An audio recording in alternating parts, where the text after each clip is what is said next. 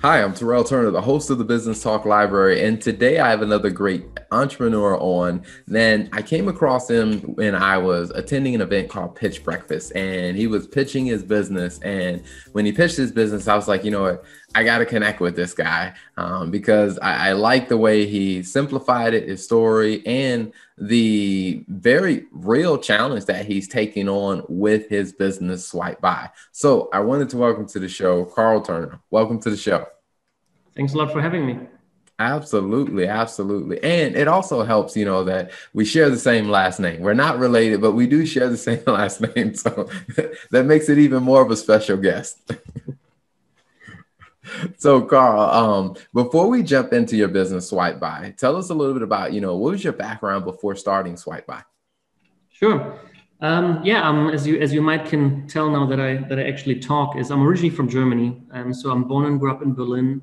Lived there for most of my life and came now at this point almost 8 years ago, 7.5 years ago, to the United States to study at Wake Forest University.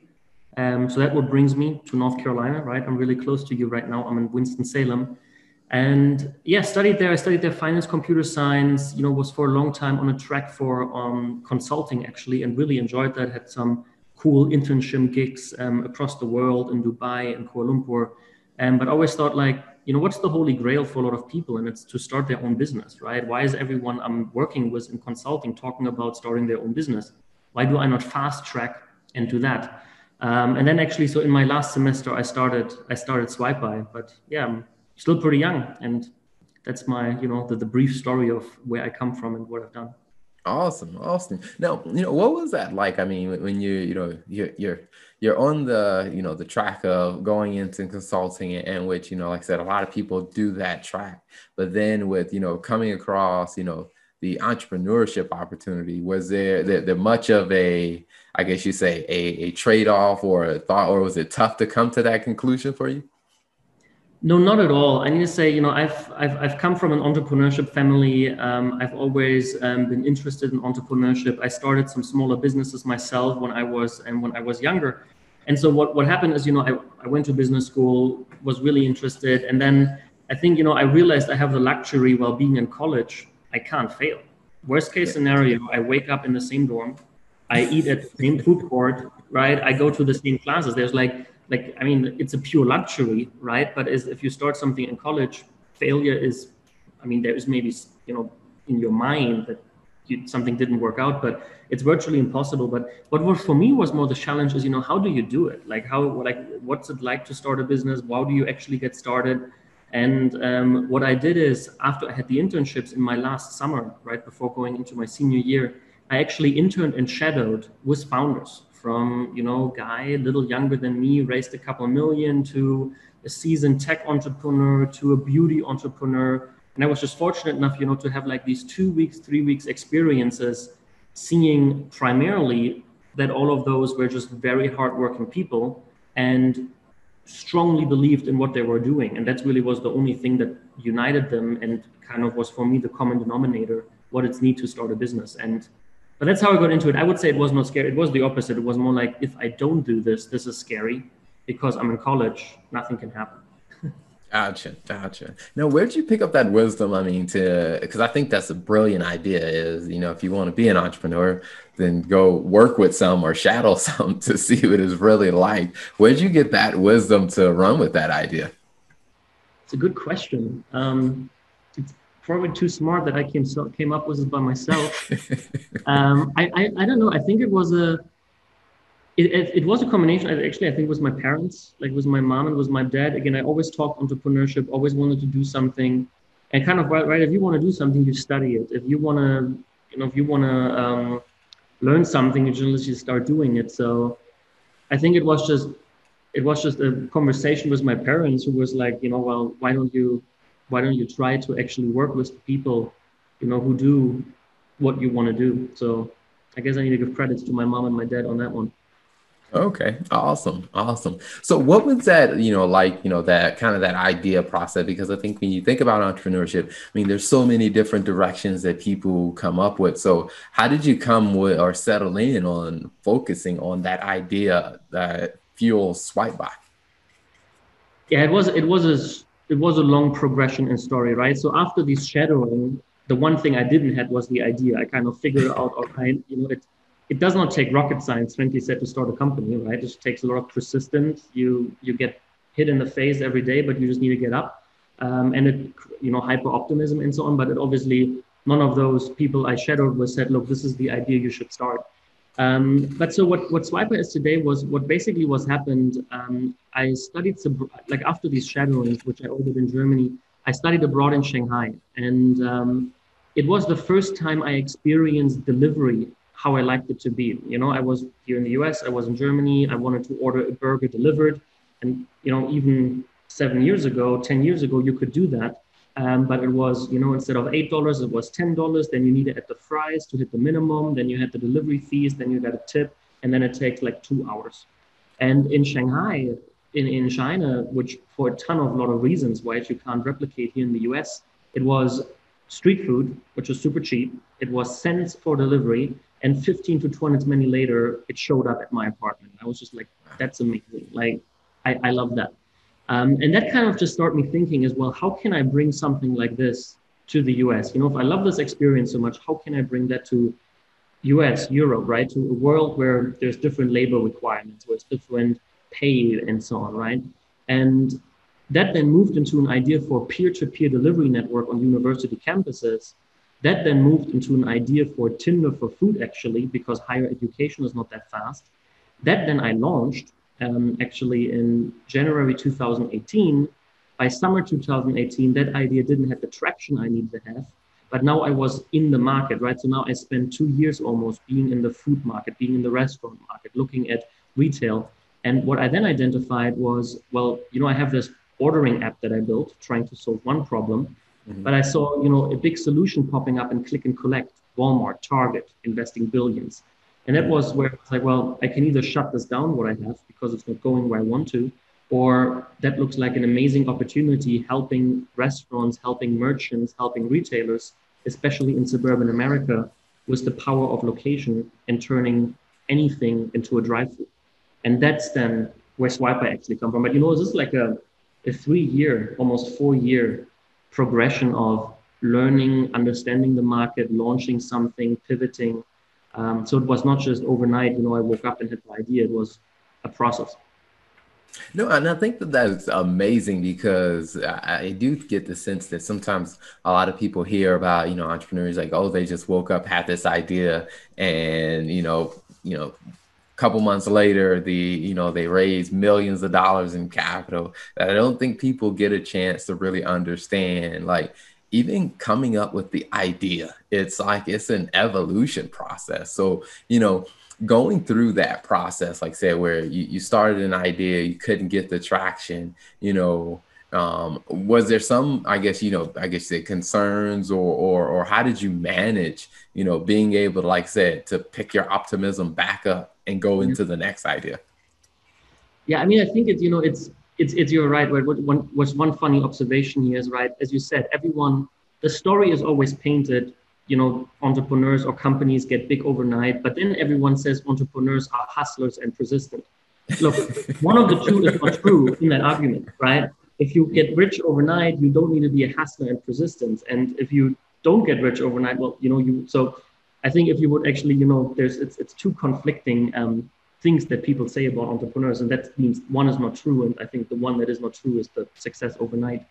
But well, I think it was a combination out of things. Number one is, I think, that's just, I'm lucky that might be ignorant or naive, but at least I'm, positive enough. So I think maybe as an entrepreneur, you need to have a level of ignorance, seeing sometimes all the red flags and just continuing with the head through the wall until you get through at the other end. You could also call that persistent or hustle. I think so. That was one of the things where I think I'm fortunate enough to have that trait maybe. Otherwise, I think it is a big one was a support network, right? And that means having people to talk to. Again, I brought up my parents before; they're big mentors to me. I have a ton of friends who are supportive. Again, it's a really fortunate, right? There's other founders, entrepreneurs who don't have people who support them, and that does not mean with money or anything, but just means with words, means with courage, and so on. So I think I was really fortunate to have that. And even I need to say, giving credit here to where in Winston-Salem and even North Carolina and parts, people have want that you succeed. And what that does is, right, that everyone gives you another resources, gives you a pep talk. And I think that's actually one of the reasons why I came to America originally was I really like here's an attitude of you can do this, we can do this. As you know, nothing is impossible in America. And I think that mindset helps you keep going. So if you surround yourself by people, I think that's what it boils down, right? The people you surround yourself, if you're, fortunate enough, and that is family, that is supportive, if that is friends, if there's other founders, they give you like the power to continue. And then I think the last component to that is having a plan, right? I think I was never really in a situation where I was like, I have no idea what I was doing. I guess maybe I was just not seeing it, but I always had, it was like, all right, this is not working, but look, there's this opportunity. So I think because you can also put it in the other direction, which is really dangerous, is you don't want to, follow a dead horse in a way, right? If sometimes it's really important to also make a cut and just stop something and start something new. So I think it's finding the balance out of always having a plan. If there is a pathway out of this that is realistic, continue with it. If it's not, might stop with it. No, that makes a lot of sense. So, speaking of, like I said, with Swipe By, can you help people understand, what's the experience that they can expect with Swipe By, and, how can Swipe By be a value and an asset for them? Sure. So primarily what we are targeting. So the user, like you and me, being consumers, are actually, they are the ones who get the nice experience, but we're actually selling to restaurants. And so and to merchants, what we really, that's so two-sided, right? What the merchant can expect is we're providing a technology that automates a lot of their takeout needs, that basically provides one of the lowest low-cost market solutions out there to power curbside pickup, to power curbside pickup, virtual drive-through, and so on. But if we translate this in a consumer experience, what it is you can order on Swipe By, and that means you can order on the Swipe By apps, that's on Android and iOS, or on the restaurant's website, or through the restaurant's Facebook, or through the restaurant Google. You don't even know that you ordered on Swipe By. And what then happens is when you place the order, we send it to the restaurant, you don't pay anything extra.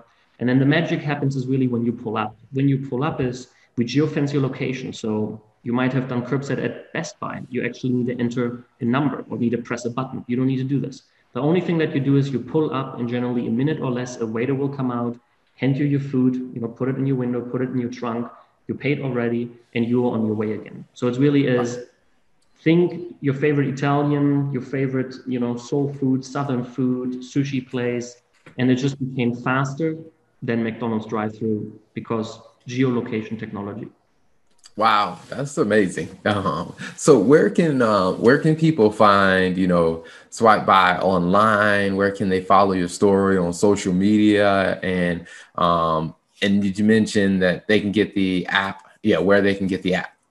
Yeah, well, I think the easiest way is to get the app, which is Swipe By in one word. Swipe By, right? Or Swippy, how some people pronounce it. But as long as you remember it, I don't care what you call it, as long as you remember it. But so that's the primarily one. Our website is swipe.by. So swipe.by, there's no .com. That's a good way. And then on social media, but generally is you just type into Google Swipe By. And if you want to be hyper safe and type into Google Swipe By curbside, everything relevant will pop up to find the app, to find information how to sign up as a restaurant, to follow us on social media, follow my story and our team story. So Google is our best friend, right? Awesome. Well, before we wrap up the interview, one of the questions that I like to ask every guest that comes on is when you think about, your story, you think about where you've been and, where Swipe By is going, what's 2 lessons and, 2 things that you've learned that you would share with other business owners? Yeah, that's a very good question. Right. And there's so many. So the question is, what is the most important one? Well, I think that the first one is more to people who think about starting something, right? Which I think there's a lot out there. And that would be just do it in a way, but talk to a lot of people. I think, there's a lot of entrepreneurs who are scared sharing their ideas because they think that people copy them. And I would always ask the question, well, how often have you copied from someone? How many ideas have you heard? And I think we all answered the question was we have 0 times done it because we have other things to do. But what the effect is, if when you talking to people, when you share it with everyone, number one, you will be surprised what network comes, right? People know someone, people can help, and people generally want to help. So there's a ton of resources that gets unlocked by simply sharing and building a network. And I think then the other one, which is also really important, because as much self-motivated as all of us are, a little external motivation always helps. If you talk to a lot of people, well, they will talk back. They will be, hey, how's that podcast going you always wanted to start? Oh, it's live. Cool. Send me the first episode. I will share it to some friends, right? So it creates a little bit of accountability because people are following up with you and people are, asking how things are going. That helped me, I think, again, was getting started as well. A lot of people knew what I was doing. So whenever I was down, right, back to that question as well, they followed up with me and lifted me back up. So that was super helpful. It would be just like, my lone soldier. I think so that will be number one. I think another one is, it's a little bit cliche, but I think it's have fun. And it's almost goes a little bit, I think for me, it's a lot around people, right? Have a great team, have fun with your team, be a good human, right? In the end is if you treat other people how you want to have them treated, it's impossible to create any of those things that we all want to create with our companies by ourselves, right? We need to have customers, we need to have partners, we need to have employees, we need to have mentors. And I think it's really important to always have fun, treat the other people that they have fun, right? Having a culture where no one has fun doesn't lead anywhere.